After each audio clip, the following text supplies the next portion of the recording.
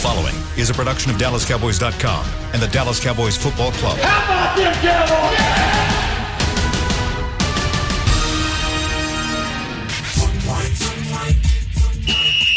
Let's go, baby! Are you ready for a break? Yes. Are you ready for a break? Absolutely. Ready for a break? Yeah, and so much for that. It's time for The Break on DallasCowboys.com. We were on the break! With Nick Eatman, David Hellman, Ambar Garcia, and Derek Eagleton. It is Monday, September 13th, 2021, Season 17, Episode number 19. Welcome to the latest edition of The Break live from the SWBC Mortgage Studios at the Star. Nick, give me a 19. Keyshawn Johnson. Keyshawn Johnson now doing radio for ESPN. I could have probably done better than that, huh? Miles? There's a few, yeah. Amari Cooper, maybe. But Amari Cooper. You can't go with the current guy. Yeah, current guys. You need to like John Jett, like the Yes, punter. always You gotta need be to another bring it back. Yeah, I need a guy from back in the day. Yeah, not a current guy. All right, we got a lot to jump into today. We are coming off the NFL's Week 1 of the season. Yesterday was a full slate of games. It was actually nice to sit back and actually watch football all day on a Sunday because the Cowboys game was over. But we'll start getting you guys ready this week for week number 2. But today we're going to kind of do a little bit more of unpacking what happened last week with the Cowboys. I wanted to start first talking about some news items. La'el Collins, we find out at the end of last week, has now been suspended for 5 games, or at least that is what's being reported, for violating the substance abuse policy. What's your Dallas do at right tackle? Well, sorry, you kind of glossed over. There's a lot going on with the La'el Collins things, more than just that. Now, if he does miss 5 games, he's going to miss some time. Okay, well, back us up then. Tell us what's going on. I want Dave to, because this has got about 12 layers to it. There's a lot happening here, and so by the time, I would imagine by the end of the day, there'll be some different things shaken out here. There's just a lot of dots to connect. There's an appeal process here. Did the NFL jump the gun? Did they announce something that they should have? Should he be suspended at all? I'm telling you, there's a lot happening here. Nick's trying to be nice. I think the Cowboys are pissed. I mean, and I don't have information for you that can get to the bottom of it. It's obviously a very murky situation, but this whole thing is weird. And the team's pissed. I'm sure La'el is pissed. And I don't know. What are they pissed about? That whether or not the NFL jumped the gun, whether or not La'el Collins needs to be suspended for 5 games. And I don't. Have you heard something new since Friday? Because I haven't. No, not really. But there's just, like with anything in life, COVID is also factoring into this too. Because just with COVID, there's something about a COVID protocol that he could have been on that changes. Again, we're supposed to know the information, and I apologize that we really don't. I don't know as much as I should. I'll tell you this. There are a lot of moving parts in this. Let's just say that he is suspended because he got a game to play. The NFL moves on, and he probably won't play.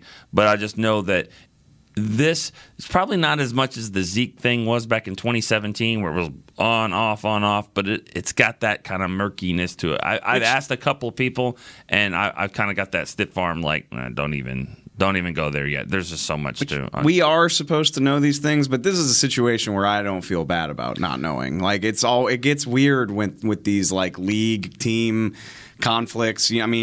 Remember how much legal reading we had to do to even try to decipher the Zeke stuff? Yeah, more than I ever want to. And nobody on either side wants to help you in this because it's a legal issue and all sorts of weird stuff going on that they would probably rather people aren't snooping into. So this is a situation where it's hard to get answers, but I am curious to see where it goes. Yeah. And so I guess what I'm taking from this is 5 games may not happen. Right. At this point, there's still just a lot up in the air, and there hasn't been a final resolution to whatever the issues are on both sides. But I don't want to give people, like, it's kind of like Zach with COVID. Like, well, Jerry said he might play. Yeah. Like, I don't want to give people false hope. Like, well, Dave and Nick said it's going to be less than 5 games. Like, I don't know that. And if I know anything, the league is very stubborn and firm about, like, not going back even when they're wrong. Right? No, even when they're wrong, they will go down with their ship in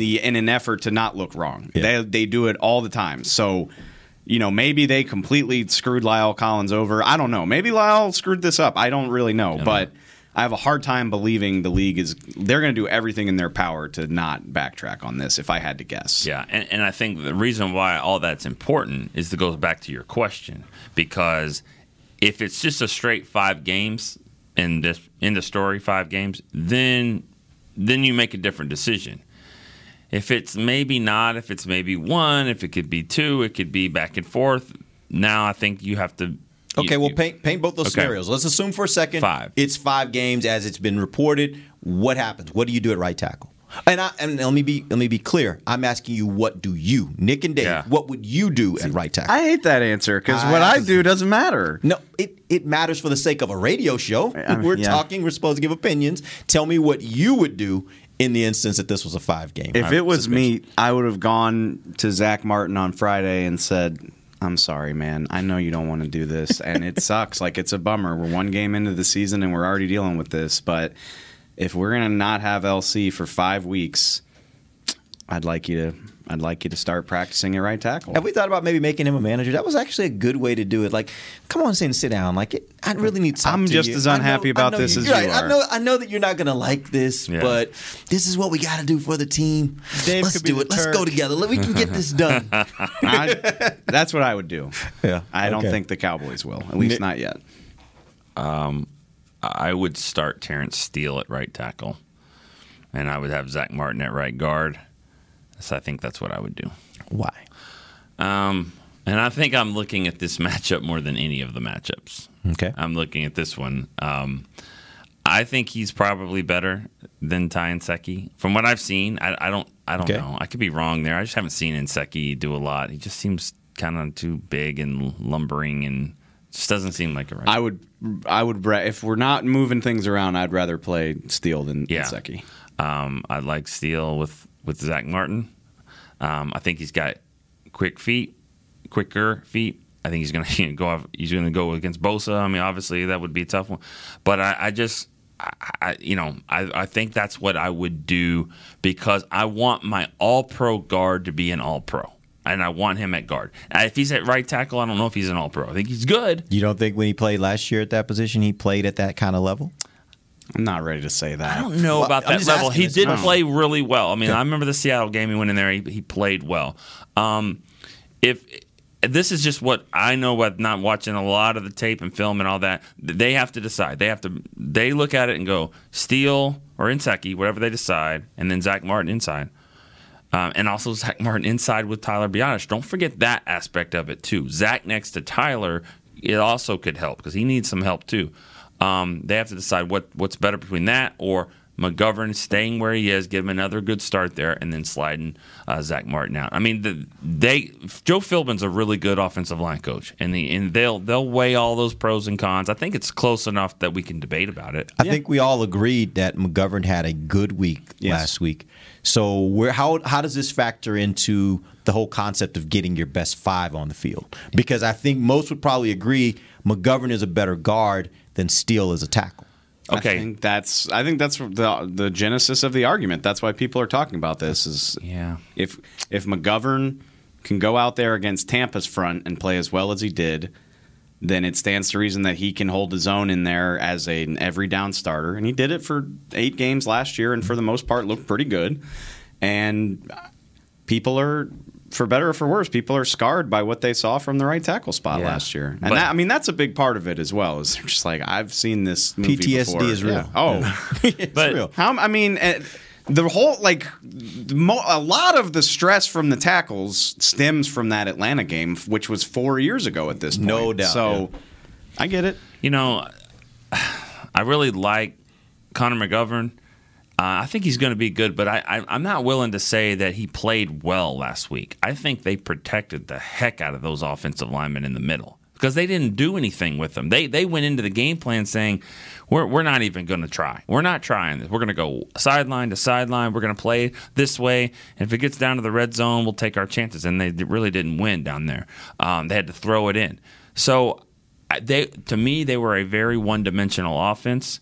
And if that's the way the offense is going to be, that's the way it's going to be. But I think if you put Zach in there, that you're going to have a better chance to be a little less one-dimensional. That's why. Now, I'm not saying that McGovern versus the Chargers won't be, maybe they can run the ball a little bit more, but they're going to have to figure out ways to do that. Yeah, I mean, I do think the when you look at just how good Tampa is against the run, I think that factors in too. That's the big reason. Yeah, that's the big reason. That's way more of a reason, I think, than McGovern being in there. I think they probably realize we're up against that kind of defense. And by the way, the strength of that defense is right up the middle.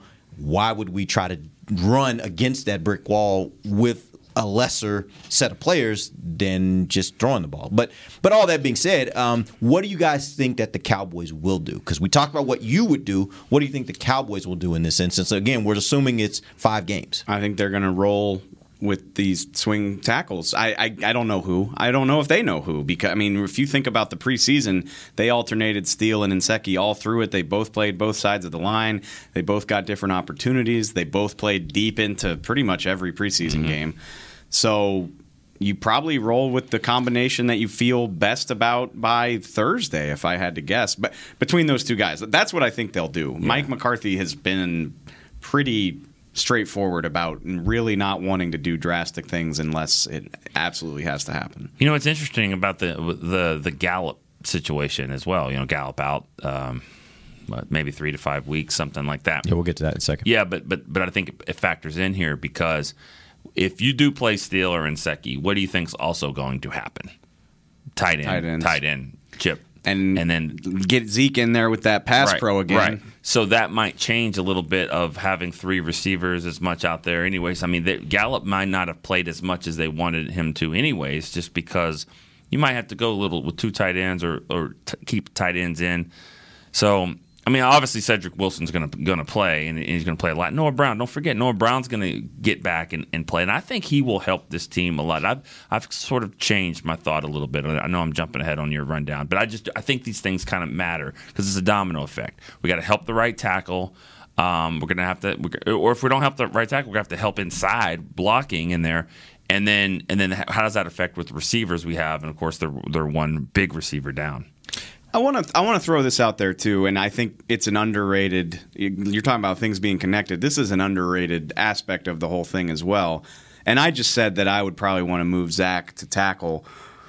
But one argument for why you probably don't, or if you don't want to do that, an argument in your favor, I think, is the quarterback. Honestly, Dak Prescott is good enough at this point in his career that I trust him to make things work. I trust him to get the ball out quickly. I trust him to make the protection, call the protections to help out whoever needs it the most. He knows where the ball needs to go. He's also athletic. He can extend plays.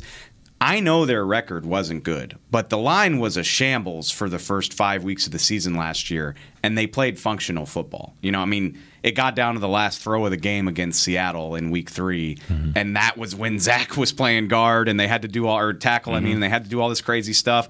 I think Tyron was in and out of the lineup like week 2 against the Falcons. I don't believe they had either one of them. Right, and they only had Tyron against the Browns. And again, I get it. They didn't win all these games, but they were moving the ball. They were scoring points. Like, the offense was doing things. And so I think that is something to consider, is that a quarterback of Dak's caliber, it doesn't all need to be perfect the way it did when he was a rookie or in 2017 or even probably 2018. I think I trust him so much more to make it work with less than I did even 2 years ago. I've heard Romo say this: if there was a weak link on the offensive line, make it be the right tackle, because I could see that. I could figure it out. I could see him coming, and I could, of course, he could see the left tackle coming too. I don't know, but he had eyes everywhere. He could do that. But and I think Dak is even better than that, better than Romo when it comes to eluding that kind of stuff. Stronger. So, I think I'm going to reiterate that about him in the right guard. I think he helps. And I think he'll help Biotish on this side. I think he'll help the right tackle. So I think I would probably keep it and then go with my best guy on the right tackle. And I just think from an athletic standpoint, athleticism, I think it's Steele. But, let's also remember that the Cowboys might have thought this was coming, because suspensions don't sneak. They sneak up on fans.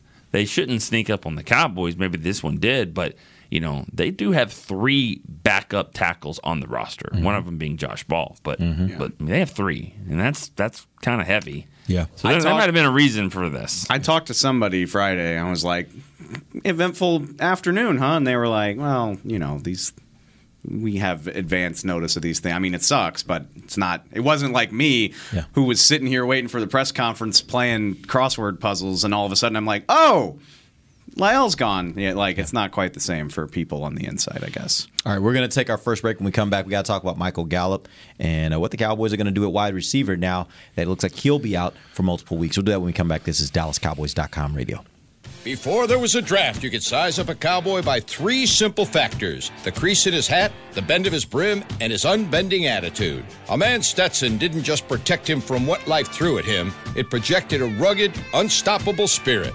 Stetson hats are still American-made with pride right here in Texas. They're still the unofficial crown of all self-respecting cowboys, and Stetson is proud to be on the field with America's team. Find a retailer nearest you at stetson.com/cowboys. The Cowboys way, where 16 Hall of Famers and 5 championships shows us what success looks like. Where turkey is always the second best part of Thanksgiving Day. Where we are all defined by one single thing, the star. Where we as fans know it's our job to keep the tradition going. Bank of America is proud to be the official bank of the Dallas Cowboys and to support the quest of living life the Cowboys way. Copyright 2020, Bank of America Corporation.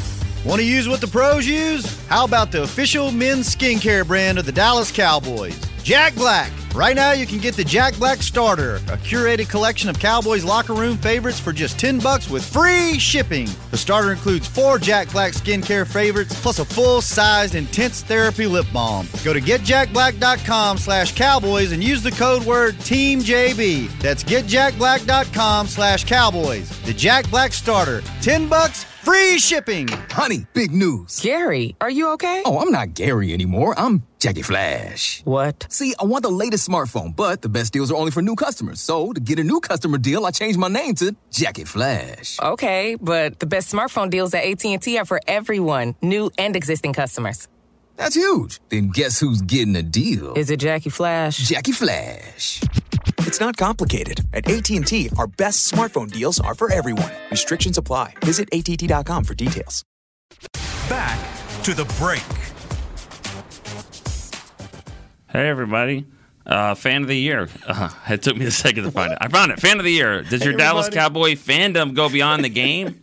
The NFL Fan of the Year contest presented by Captain Morgan is back, and we're relaunching the search for one extraordinary Cowboys fan who is a positive influence and inspires others through their love of the game. Nominate yourself or others for a chance to win a trip to Super Bowl 56 in Los Angeles. Nominate today at DallasCowboys.com. Fan of the Year. That's NFL fans. There we go. Welcome back to the second segment of the break, live from the SWBC Mortgage Studios at the Star.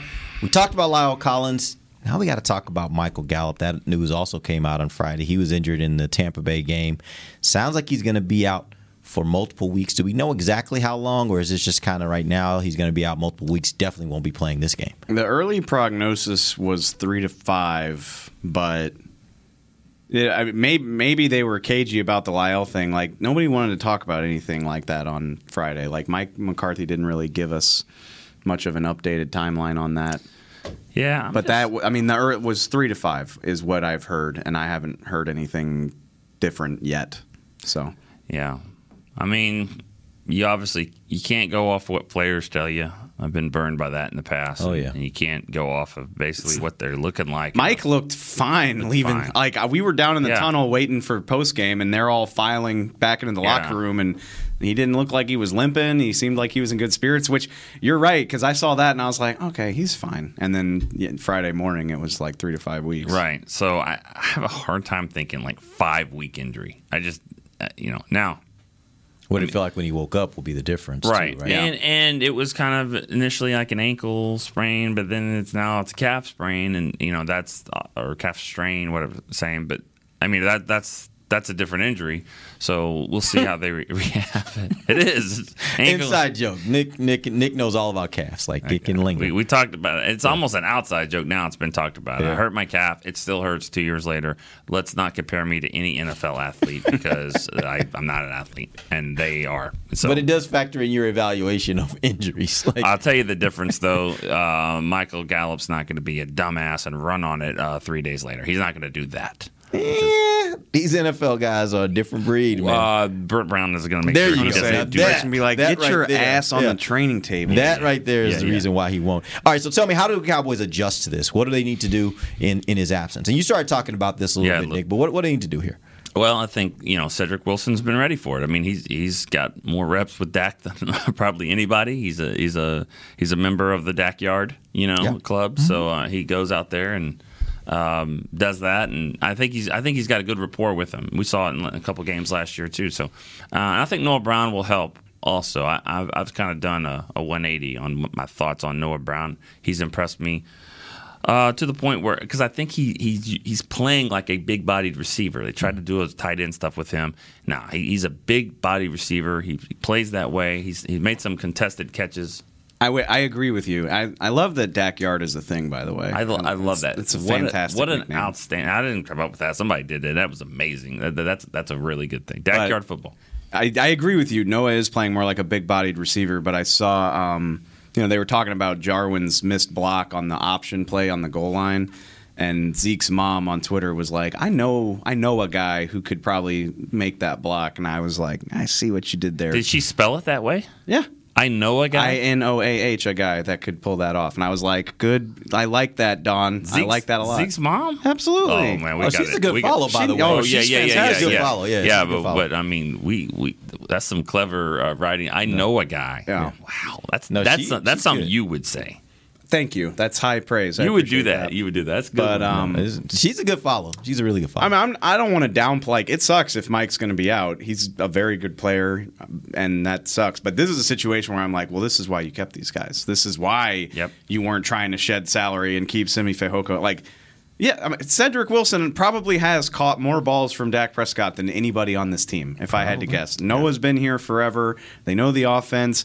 Cedric's got some inside-outside flexibility. The big thing for me, like, if I'm thinking about it, I'm like, okay, Cedric's probably first man up. Do you want him in the slot more with CD outside, or do you want CD outside, or do you want to move Cedric outside and keep CD in the slot? Probably do a little bit of both. Mm-hmm. But I'm not worried about that at all. Like, that is an injury that you should be able to absorb. That's why you kept two veteran, arguably, quote-unquote, overpriced receivers on the roster. Again, Dak Prescott's at a level where he's still got CD and Amari, so just fill that in with what you got, and I think they should be fine. So let me go ahead, Nick. I was just going back to that thought about Noah Brown out there on that play. Mm-hmm. Noah Brown is a much better person to have out there because he's a receiver. I mean, he's physical. He changes how the defense is going to match up, right? Right. Yeah. Now, because you could be right on him, they could be pressed on Jarwin and then get by him for the block. But if you try that, Dak could change it and say, wait a second, he thinks this corner thinks it's going to be a run. I got Noah. Noah can beat this guy. So, yes, I think Noah could do a much better job. I think we all could. I mean, somebody can get a hand on the guy. You know what I mean? And this isn't the first time we've seen Jarwin miss in the open field. That's not his thing out there. Blocking is not. No. These tight ends aren't the greatest blockers. Yeah. We know that. But I think we were always kind of worried about the defensive end approach. Like, they're not going to be very good if they get overpowered. But we're seeing them struggle more with corners and safeties knifing their way behind space. In space. So that's where I think Noah Brown would have been better there. It's not a crazy stat line, but Cedric caught all 3 of his targets for 24 yards the other night. He blew up against Seattle when they needed him. I wish Michael Gallup was healthy, but I am not sweating this the way that I'm sweating not having La'el Collins. The one thing I would ask about that, I agree with you that I think both those backup receivers can step in and fill in adequately. The one role I'm still wondering who's going to take is the guy that's going to stretch the field. Michael Gallup seems to be the guy that stretches the field for this offense. He's the guy that tends to get back deep and get those big balls. I'm not sure if there's another person. We've seen Amari do it some. I don't think that's really CD's game. So who's going to really stretch the field here? I'll bet you $10 CD could do it if you gave him the chance. He just hasn't needed to. I mean, he can go. I mean, we saw him all through training camp. He can go up and snatch the ball. Yeah. Like, he's great at it. It just hasn't been something that they've asked him to do. Amari's not. He's not the type to like box out, but he gets open with his route running. Like, I mean, both of those guys can do that. Like Michael Gallup is good at that, but. And it sounds like I'm talking trash. Like, I don't think he possesses this elite skill set that nobody else on this roster can do. He just plays the role by that. Yeah, he plays the role. But I think either one of those other two can do that if asked to. Yeah, I think Amari's has been one of the better deep threats on the team. I mean, he really can stretch the field. We saw it in that catch against Atlanta last year. We saw it against Washington on Thanksgiving. I mean, he can get by the defense. It doesn't look like it. He's moving fast. It never Amari's those long balls to him. It never looks as crazy because Mike usually goes up and kind of does his Dez thing, and CD's kind of got some of that to him as well. Yeah. Amari's just a step and a half behind the guy. Amari reminds me a lot of, and I know he's played 18 years and he's a Hall of Famer and all that, but he reminds me a lot of Larry Fitzgerald in the fact that his route running is so good and maybe not the fastest, but he gets it done, and he's getting it done for a long time. Now, he's maybe not as durable, and if he plays that long, I mean, that'll be amazing. But, I mean, it's never really flashy until you look at the stats and you're like, wow, that's pretty amazing. Yeah. I mean, I thought, I said it before about that fumble that Dak had, and he lost the fumble and he picked it up and threw it to Amari. But Amari was where he needed to be too. I mean, Amari down at the goal line is a really, really good route runner. We saw it his first game. Was it his first game against the Titans when he came in? Mm-hmm. We saw that touchdown. I mean, he can be really good. So if they're not going to run the ball, if they can't run the ball, at least you got a guy down there that can win those quick phone booth type plays. Yep. All right, we're going to take our final break. When we come back, we're going to talk a little bit about this team's identity. We've been watching Dak Prescott do some pretty amazing things going back to last year, and the question for these guys is, has the identity of this team changed? Are they now a passing team firmly and no longer a team that relies on the run? We'll talk about that when we come right back. This is DallasCowboys.com radio. Hi, I'm Clint Tillison with United Ag and Turf. Before you can park yourself in front of the game, park yourself in a John Deere and power through your chores. Our Land Run package is a 1025R, 25 horsepower tractor with a loader, rotary cutter, and a box blade for $229 a month. And the price you see is the price you'll pay, no surprises. So don't miss another kickoff. Visit UnitedAgAndTurf.com. Offer ends February 1st, 2021. Restrictions apply. See dealer for details. Now let's get to work. Honey, big news. Gary, are you okay? Oh, I'm not Gary anymore. I'm Jackie Flash. What? See, I want the latest smartphone, but the best deals are only for new customers. So, to get a new customer deal, I changed my name to Jackie Flash. Okay, but the best smartphone deals at AT&T are for everyone, new and existing customers. That's huge. Then guess who's getting a deal? Is it Jackie Flash? Jackie Flash. It's not complicated. At AT&T, our best smartphone deals are for everyone. Restrictions apply. Visit AT&T.com for details. New Dr. Pepper Zero Sugar. You deserve it. I do deserve that. You deserve decadent flavor without sugar. And a day at the beach without sand getting everywhere. And a relaxing bath that your children don't interrupt. I deserve all that? It's really just a visual metaphor for Dr. Pepper Zero Sugar. Everything you want, nothing you don't. A visual metaphor on the radio. I do deserve that. Dr. Pepper Zero Sugar. The zero you deserve is finally here. Before there was a draft, you could size up a cowboy by 3 simple factors: the crease in his hat, the bend of his brim, and his unbending attitude. A man Stetson didn't just protect him from what life threw at him, it projected a rugged, unstoppable spirit. Stetson hats are still American-made with pride right here in Texas. They're still the unofficial crown of all self-respecting cowboys, and Stetson is proud to be on the field with America's team. Find a retailer nearest you at Stetson.com/cowboys. Back to the break. Bring some Cowboys game day energy from the Dallas Cowboys Rhythm and Blue dancers or drumline to your next event. For appearance and performance details, visit DallasCowboys.com/DCRB. Welcome back. Final segment of the break, live from the SWBC Mortgage Studios at the Star. Let's talk a little team identity. This team, from the time that they drafted Zeke Elliott, was a team that I think we all, well, I would say I certainly thought, I would assume you guys thought, was a run-first team, that they were built around the offensive line and the running back. I think over the last year, going back to the games last season that Dak played before he was hurt, and then what we saw in Week 1 against Tampa Bay, to me it has become apparent that this is a team that is a passing team. The pass sets up the run. They rely on the pass far more than they rely on the run. Do you guys agree with that sentiment? I think I made that switch in 2019, honestly. That's when I really, and maybe, down the back half of 2018, when Amari Cooper got here, a switch flipped. And I think Amari was a big part in jump-starting that because Dak absolutely needed a receiver of that caliber.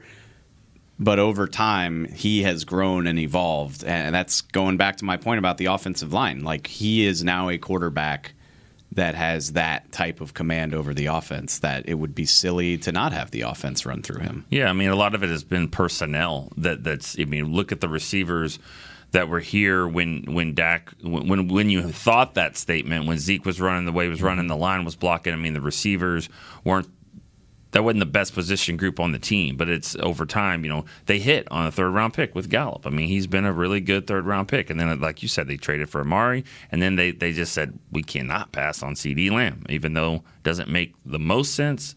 It does if we can, if they can work together. And so then that's helped Dak grow. And the offensive line hasn't been the same, though, too. The offensive line isn't as good as they've been. They haven't been as dominant in the run game. So I think there's just been a shift.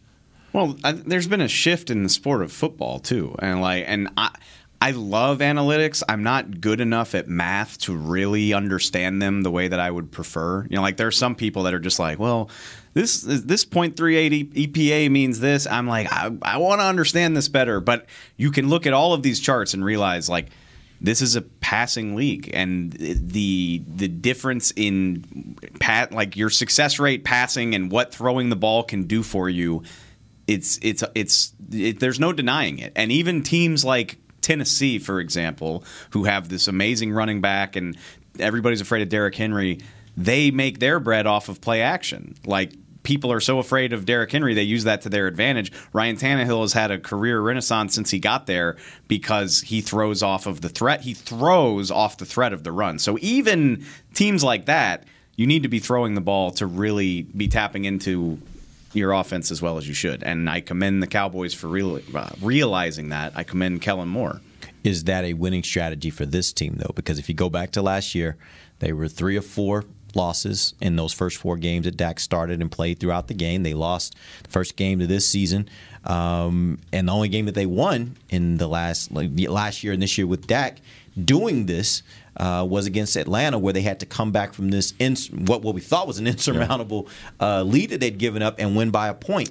So is this a winning strategy for Dallas? Now, I know this can be a winning strategy around the league. We've seen other teams do it.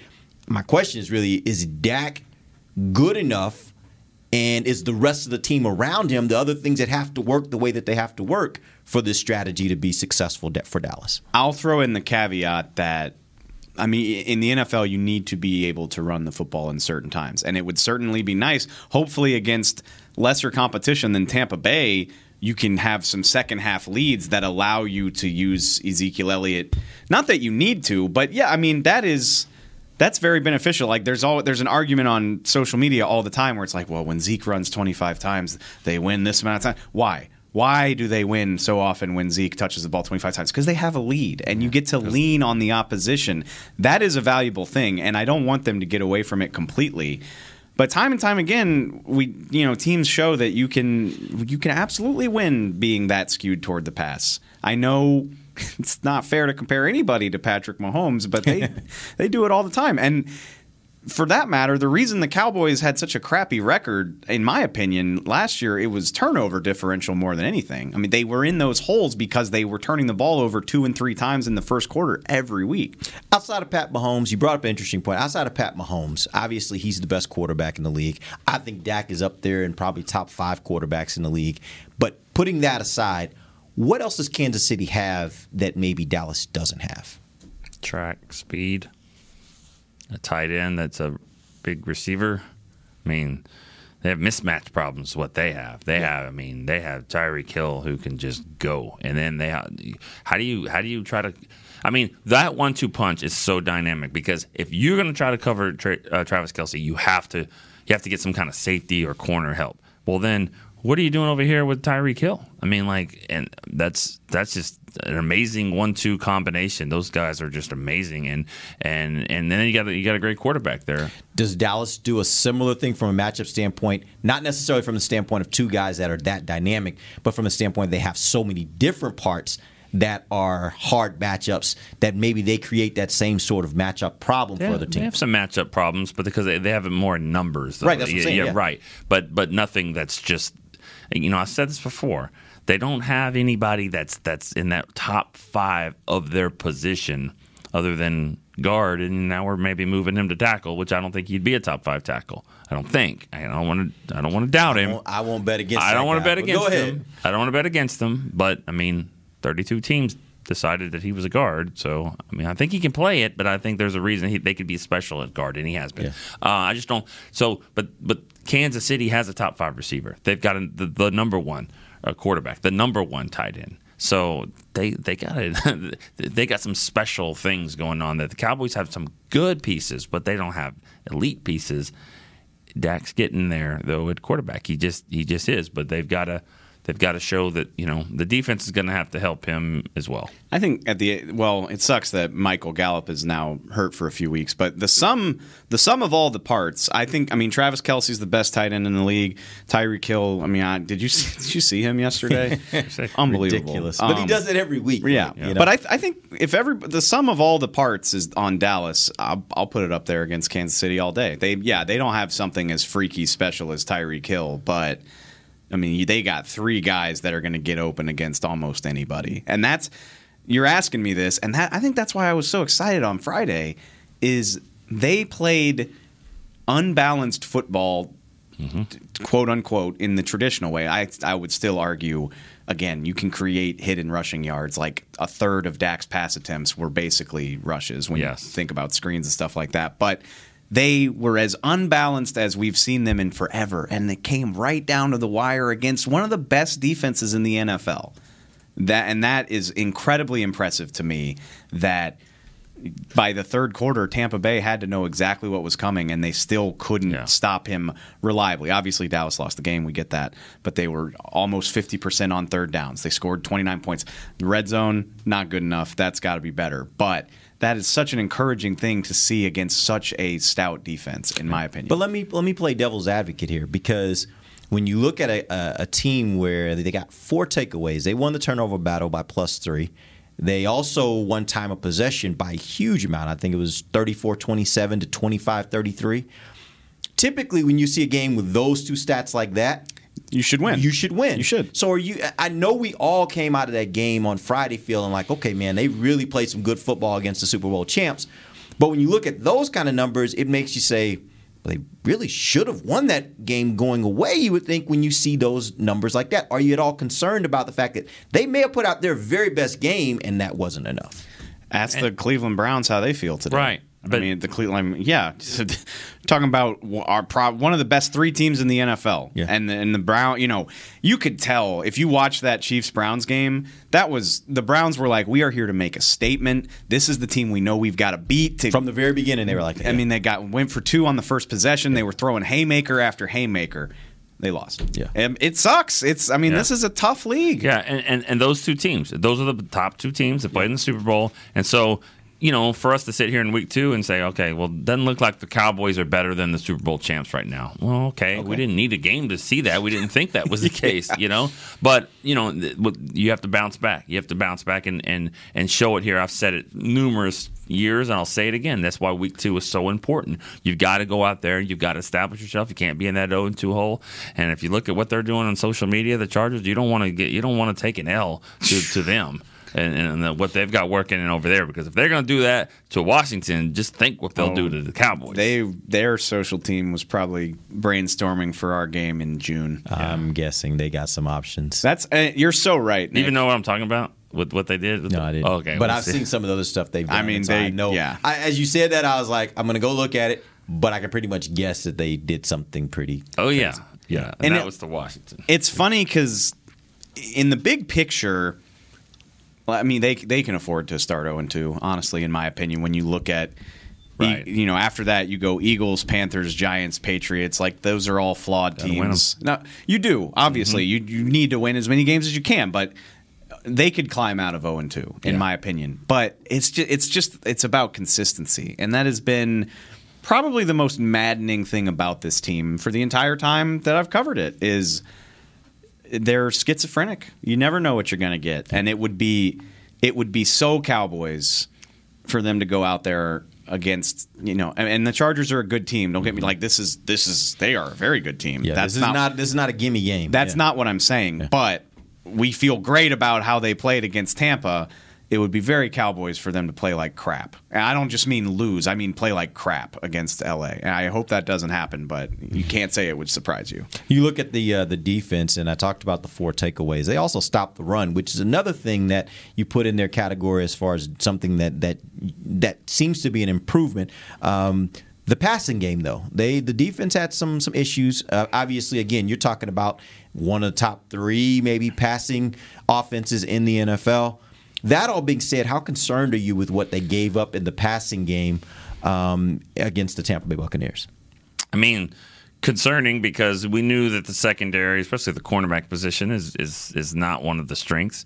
Tampa Bay, obviously, with a great receiving core and the best quarterback to play. So, yeah, I mean, it was not a favorable matchup. They won their share of times, but I mean they were beaten like they expected. I mean, like we expected that to be. I mean, I don't want to sit there and say Anthony Brown needs to be benched. I mean, number one for who? I mean, and then that is the question. Like, there are a lot of fans out there, and again, I'm not saying that this is the right answer, but there are fans out there that are like, you invested in a second round and a third round pick. Well, the second round is not healthy. I got that, but Kelvin Joseph, Nashawn Wright, those are guys you invested second and third round picks in.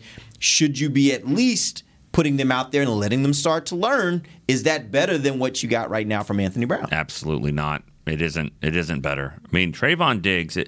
I get it. He had to learn on the fly. He was the best option. By the way, yeah, he was the best option.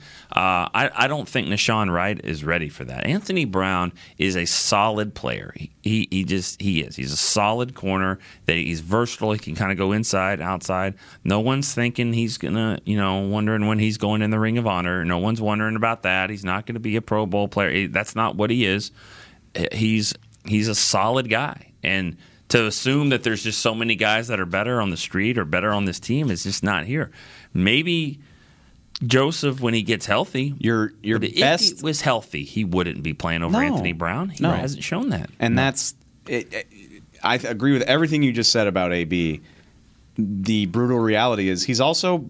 He's probably going to get circled by the opposing offense in game plan meetings. They're like, this is a matchup that we feel good about. It is what it is. I mean. I'm not trying. Joseph would be circled twice. 100%. No, Diggs was circled a lot. Yeah. We did this in the preseason. Everybody was clamoring for Kelvin, and he went. He had like an awful first series against Arizona. Mm-hmm. He got flagged, and then he got bombed on like the next play.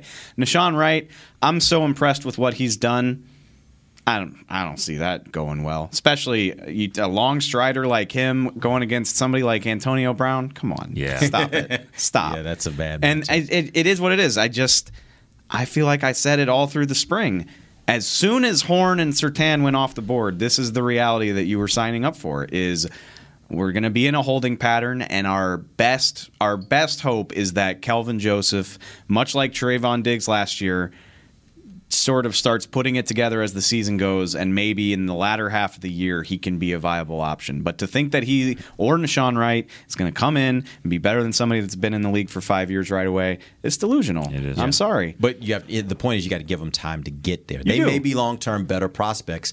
They're not there yet. I will say that, and on the flip side, I think something to feel good about, Trayvon Diggs played really, really well. Hopefully I need Game Pass to have all 22 up this week. Somebody reported. Somebody reported yesterday. You say that, yeah. I don't know how much he traveled with Mike Evans. I don't know if it was every snap, but he was on him a lot. And Mike Evans did not have a great game. Yeah. Which you can say, well, yeah, why are you going to throw at Mike Evans if Antonio Brown's always open? But not every team they play is going to have 3 studs. Right. You get into some matchups with more normal receiving cores. Maybe it's not as gross as it looked on Thursday Chargers night. have one really good one. They do. And Mike Williams.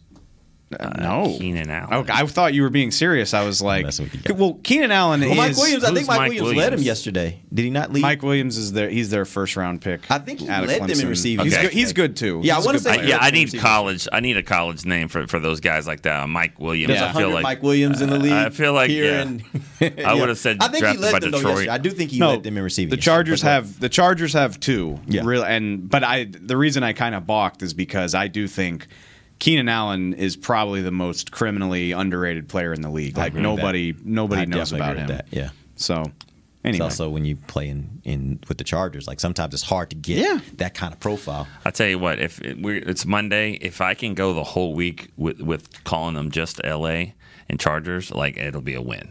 I know, me too. Because I've heard it last week. I've heard San Diego twice on our other shows. Yeah. It's just I think I said it last week. I think I said San Diego. All right, we appreciate you guys joining us. We will be back tomorrow. We'll give you guys a big picture look around the NFL to see what's going on in the NFC East. That's pretty interesting. Coming off week one, we'll do all that tomorrow. Until then, for Nick Eatman, Dave Hellman, I'm Derek Eagleton. This has been The Break, live on DallasCowboys.com radio. This has been a production of DallasCowboys.com and the Dallas Cowboys Football Club. How about this, Cowboys?